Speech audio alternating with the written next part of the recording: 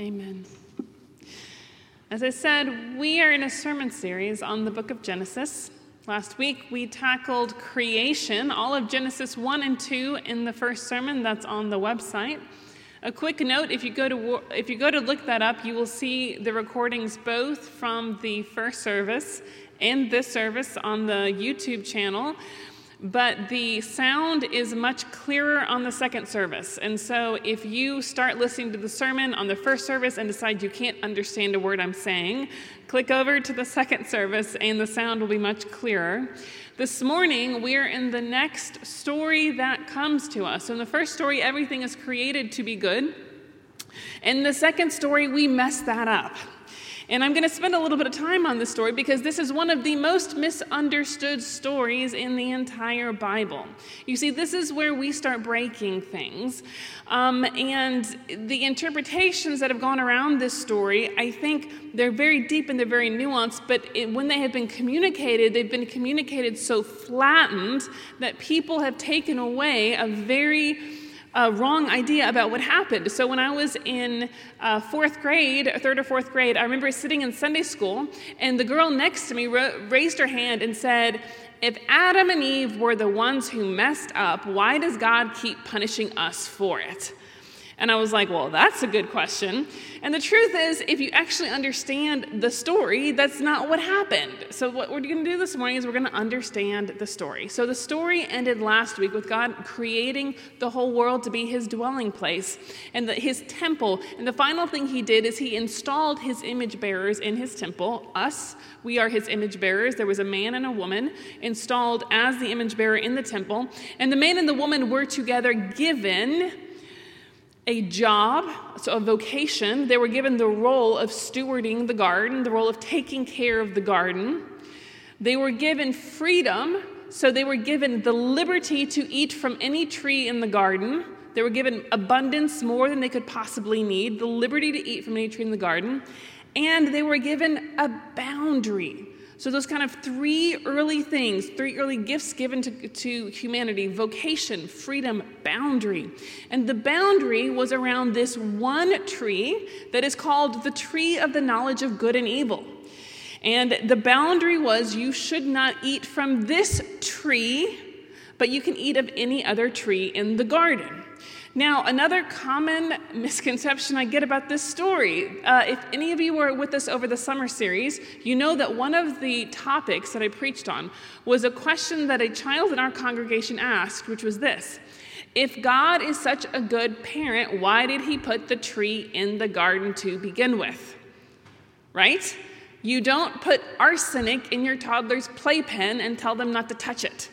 It just doesn't work. You're not a good parent if you do that. And the problem is that's not a good image. In fact, if you want to go back and listen to the full explanation of that story, that is on the website. The problem is it's not a good image because remember, this tree is called the knowledge of good and evil, which is not an inherently bad thing. It's not like arsenic. It's not like poison. It is more like a stove. So you probably don't have arsenic in your playpen, but I'll bet you have a stove in your house. And I'll bet you if you had small children, you still had a stove in your house. And I'll bet you if you had small children and a stove in your house, at one point you had to have a talk with your child about not touching the stove. And if your child's like mine, you tell the child not to touch the stove, and they say, "Why?" And you say, "Because it's hot. You can hurt yourself. Ouch." And they say, "Why?" And I say, "I just told you why, because it's hot. You can hurt yourself." And then they start arguing with you because that's what toddlers do. And eventually you resort to "because I said so." Not because you did not give them a reason, but because they didn't listen to the reason when you gave it to them. And I kind of hear a little overtone of that when God's saying, don't touch it, don't touch it. Look, you're just going to die, okay? Listen, you're going to die. That's what's going to happen. There's a lot that happens in between then, but I don't have time to explain the physics of it. So don't touch it or you're going to die. And so the humans are given a boundary around the tree. You can eat anything, any other tree. You may not eat this tree. Now, I wonder, and this is extra biblical, this is not in the Bible, so this is your pastor wondering. I wonder if God's plan for the tree of the knowledge of good and evil was, in fact, that one day those humans would be able to eat from it.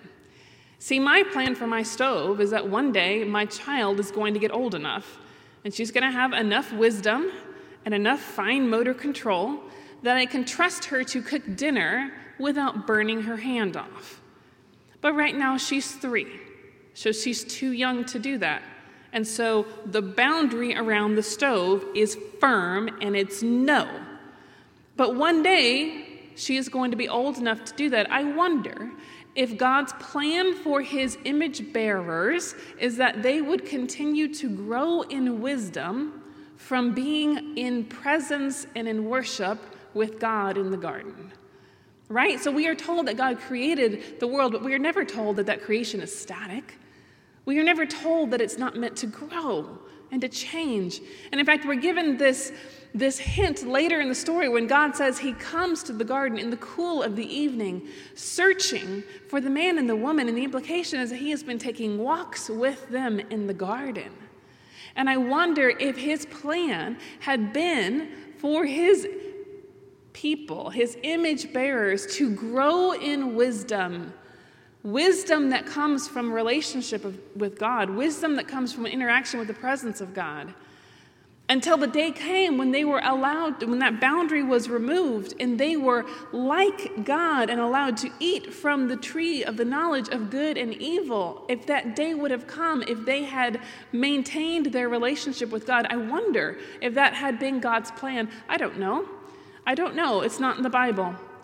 Because what happened was this.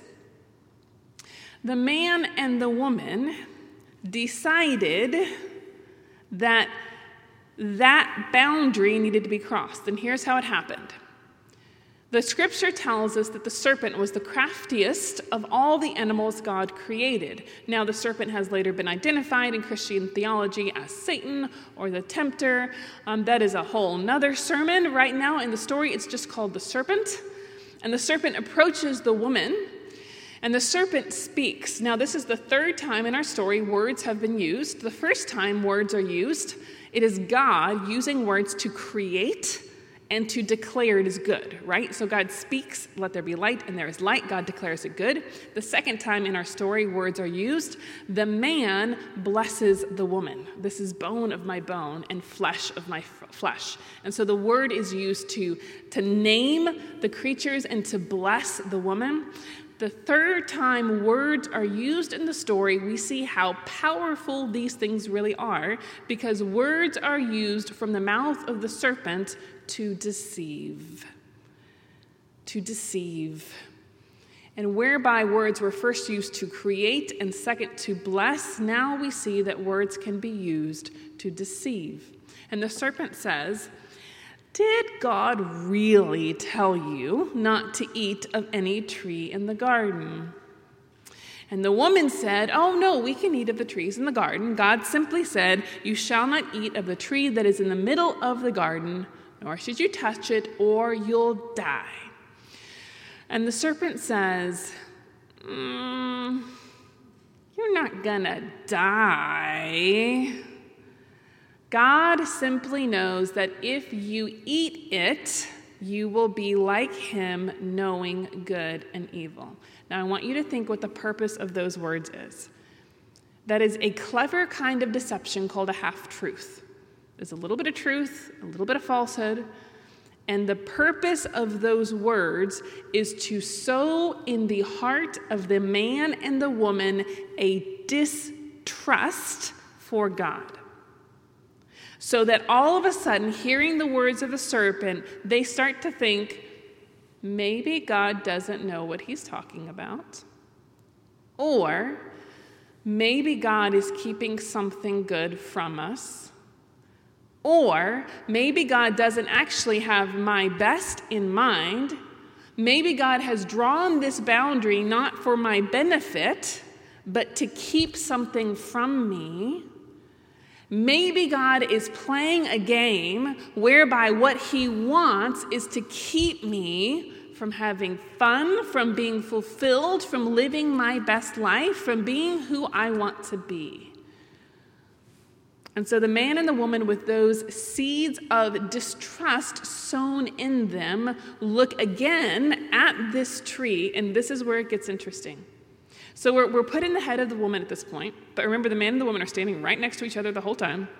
We're put in the head of the woman, and once this distrust has been sown in her, she looks at the tree. And now we see her doing the same thing God did. Remember, God saw and declared that things were good. She looks at this tree, and she sees it is good. And so she makes this declaration herself. That is good. It is pleasing. It is good to eat. She is putting herself in the position of God, but she is doing it from a place of fundamentally mistrusting God. Right?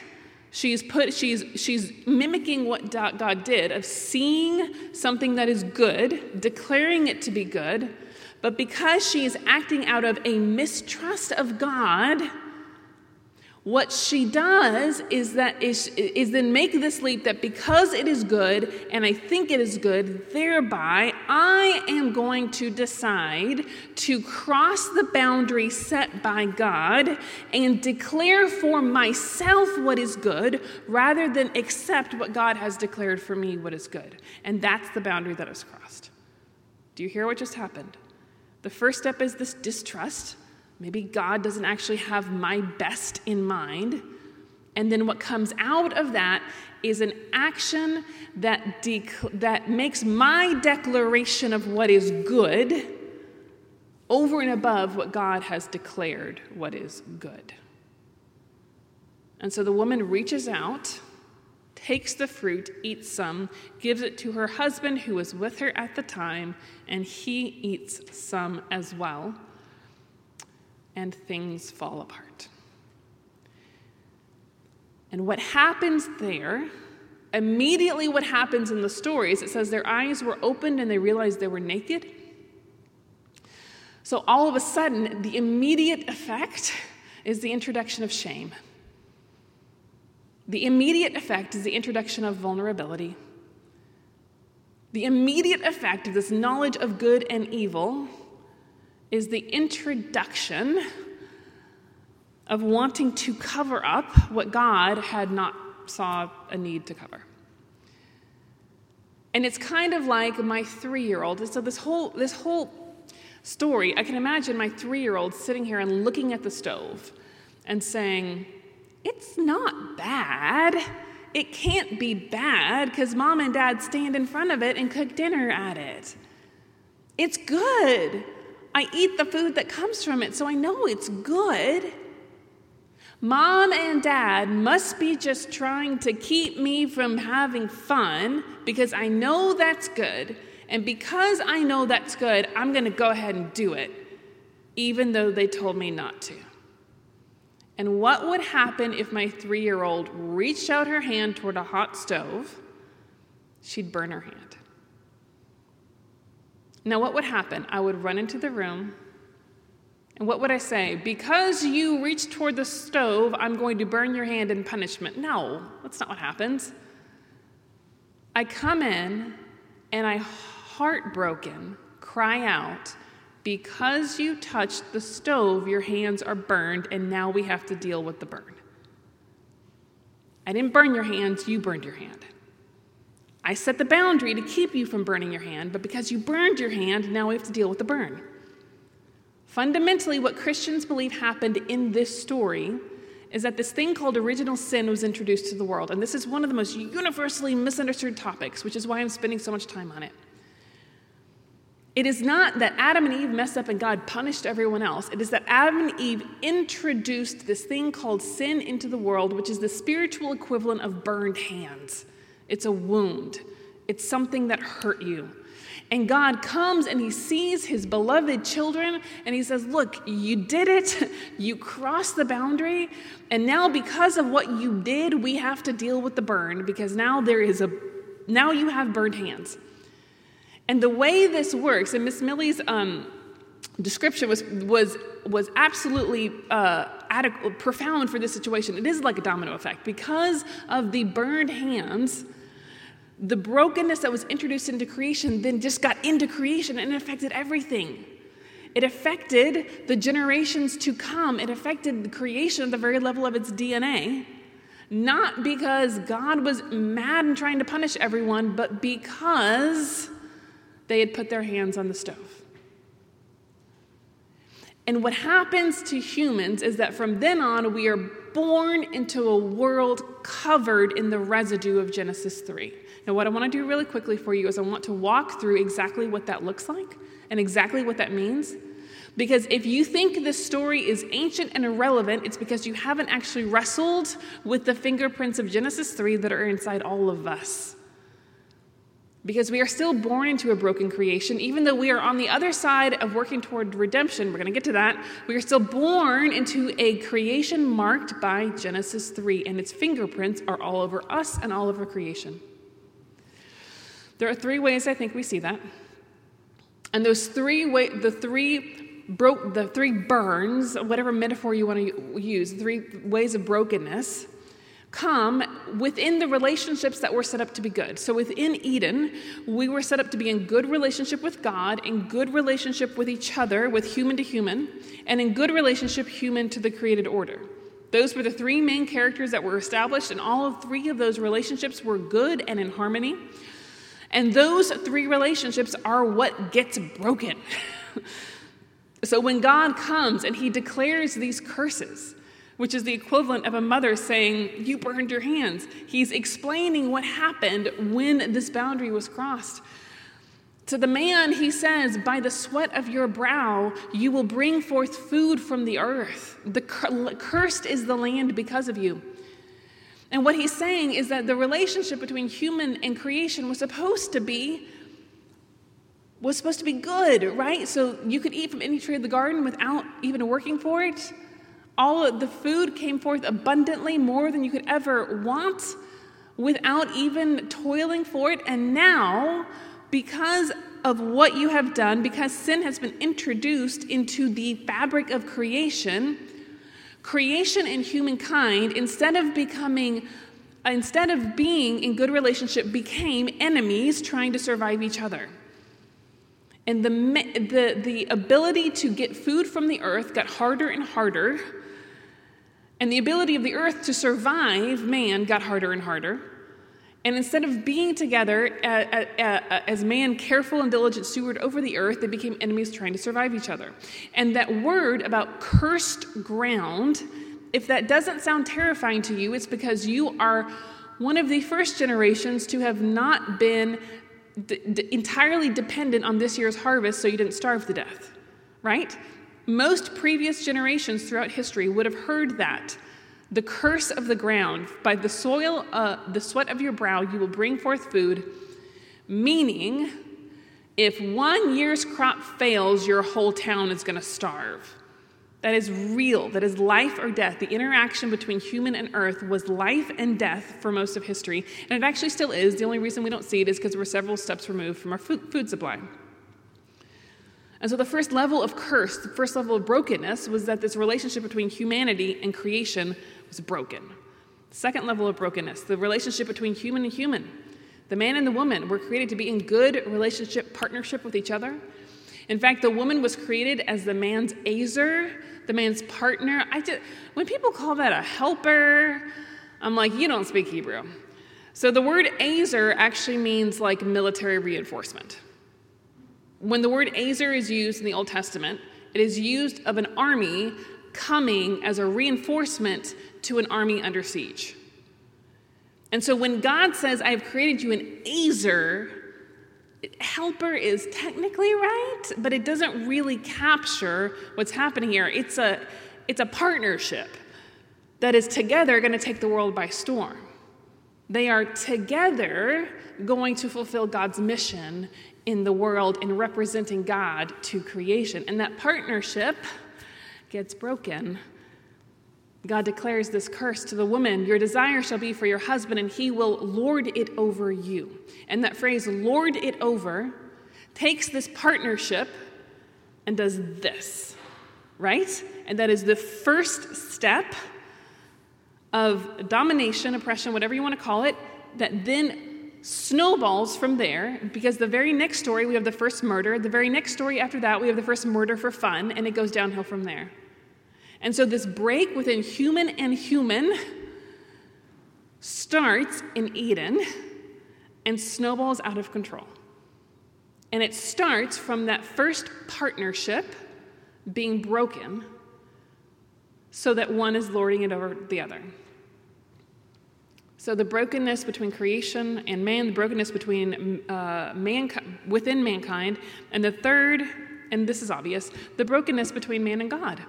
The brokenness between man and God. So humans were created to grow in wisdom by walking in the presence of God, by spending time in the presence of God, by walking and talking in the cool of the evening in the garden. They were created to worship, they were created to reflect, they were created to be in the presence of God. They were created in the image of God, like a glove is created in the image of a hand. And when the hand withdraws from the glove, there is a sense of emptiness that cannot be filled by anything but the hand. And at the end of this story, when the man and woman are sent out from the garden, when they are exiled from the presence of God, it is more than simply just an exile. It is the glove coming out of the hand, right? You are still in the image of God, but there is this hole that can't be filled by physical needs and can't be filled really by emotional needs and can't really be filled by social needs and can't be filled by all these other things that I keep trying to put in it, because it is a spiritual hole within the human person who is designed for companionship with God. And that gets broken at the end of Genesis. Now, if you have been paying attention to my words, you know all of these breaks that I'm describing, none of them ended 6,000 years ago. None of them ended 2,000 years ago. None of them ended 5 minutes ago. The fingerprints of Genesis 3 are everywhere, and if you are self-aware enough, you see them within yourself. Right? If you've ever lain awake at night saying, God, where are you? Because I feel empty, and you are nowhere in sight. If you've ever had that experience, you've touched Genesis 3. If you've ever had a relationship with someone it just seems to get worse and worse and worse, despite everyone's best intentions, and it seems that you cannot help hurting the other person no matter what you do, you've touched Genesis 3. If you've ever had an experience where you cannot get rid of the bitterness because you have been hurt so badly by someone, and what makes it worse is you know that they weren't even necessarily trying to hurt you, but they did, you've touched Genesis 3. If you've ever watched the news and wondered why it seems that we can only take care of ourselves by utterly destroying the earth we live on, you've touched Genesis 3. All of this goes back to Genesis 3. This is the core brokenness of the world. This is where things fell apart in the story. This is what it means when Christians say original sin. It doesn't mean you are evil. It means you are a good creation born with burned hands.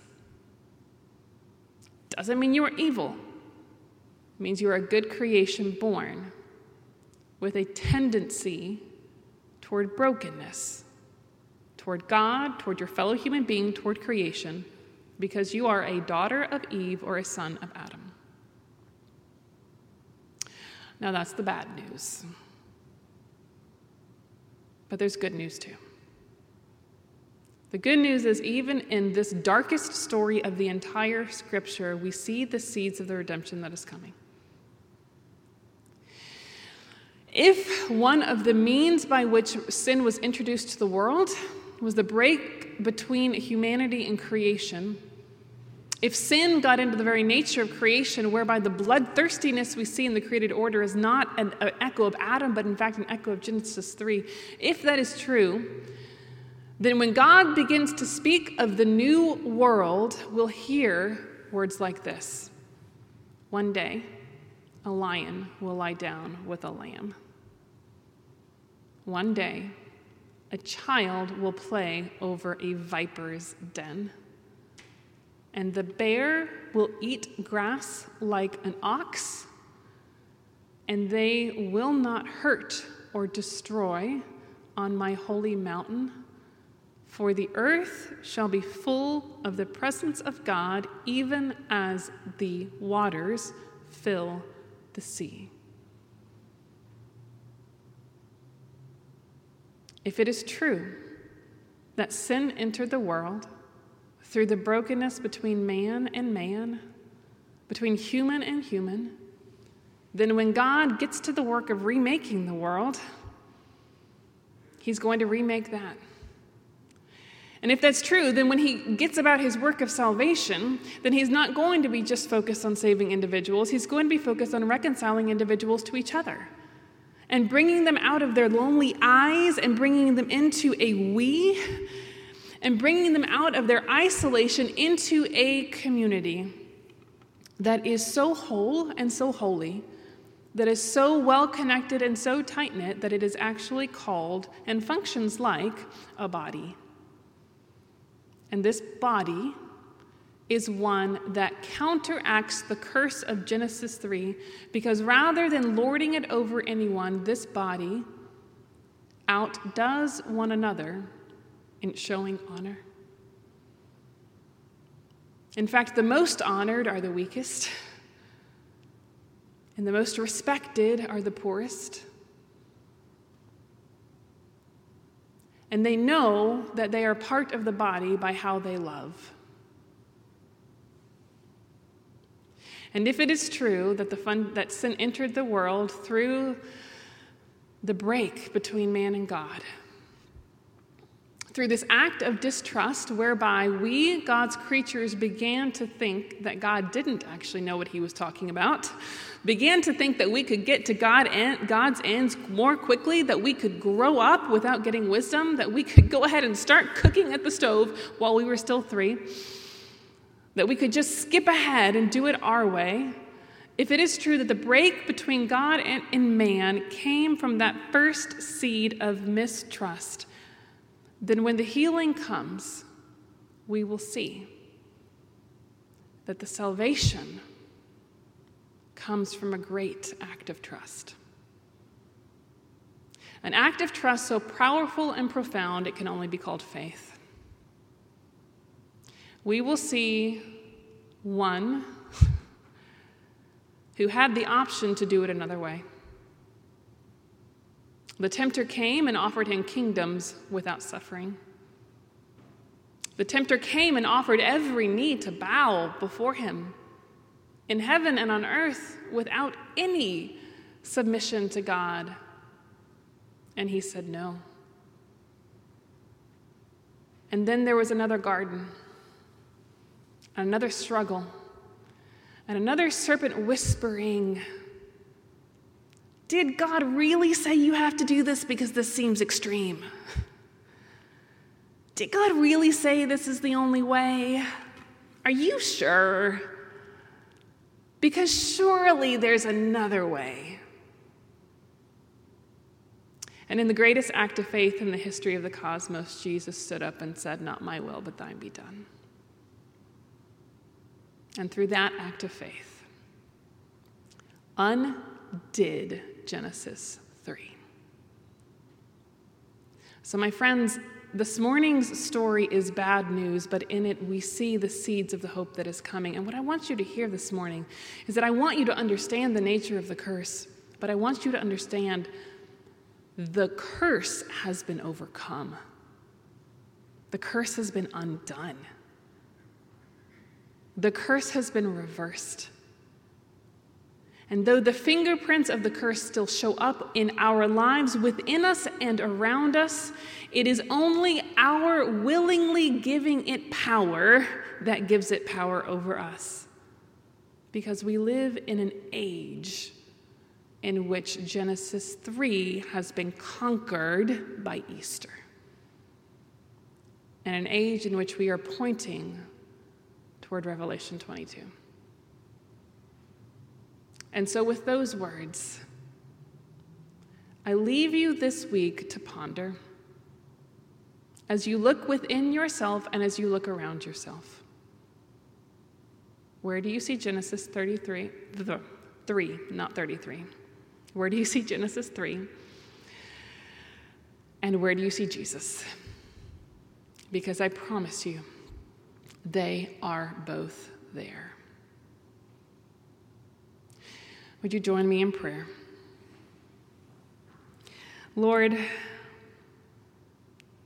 you are the giver of all good gifts. You are the weaver of this great story. You are the one who gave us freedom, who gave us free will. You are the one who comes after us every time we turn away, and you are the one who made a way for us even when we thought there was no way.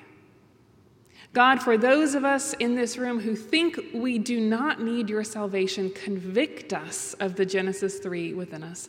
For those of us within this room who think we are perfect, draw our attention to our burned hands. Convict us that we might repent and receive your forgiveness.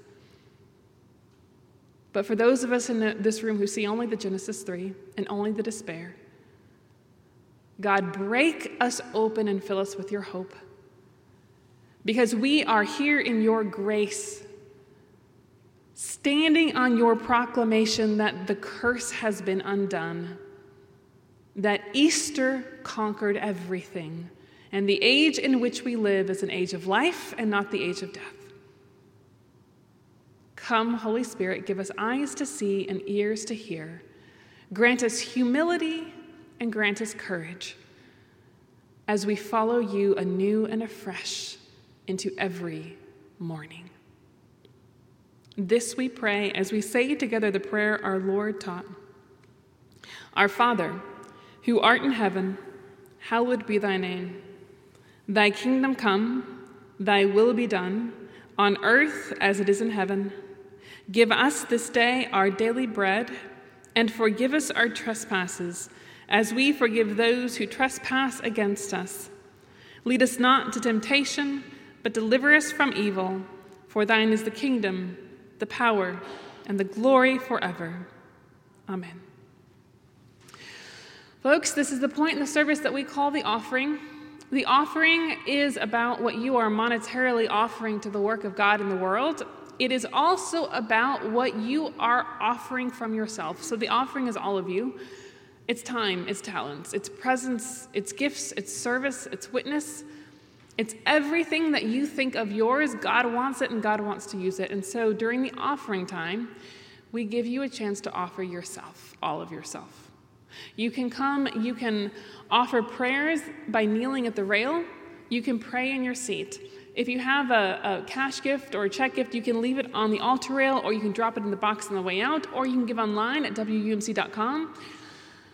But we invite you to use these next few minutes before the chaos of the world starts afresh outside to stay in this sanctuary, to receive what God has given you, to say thank you, and to offer yourself back that you might leave this place as a beacon of grace and as a testament to all the world that Genesis 3 does not have the last word.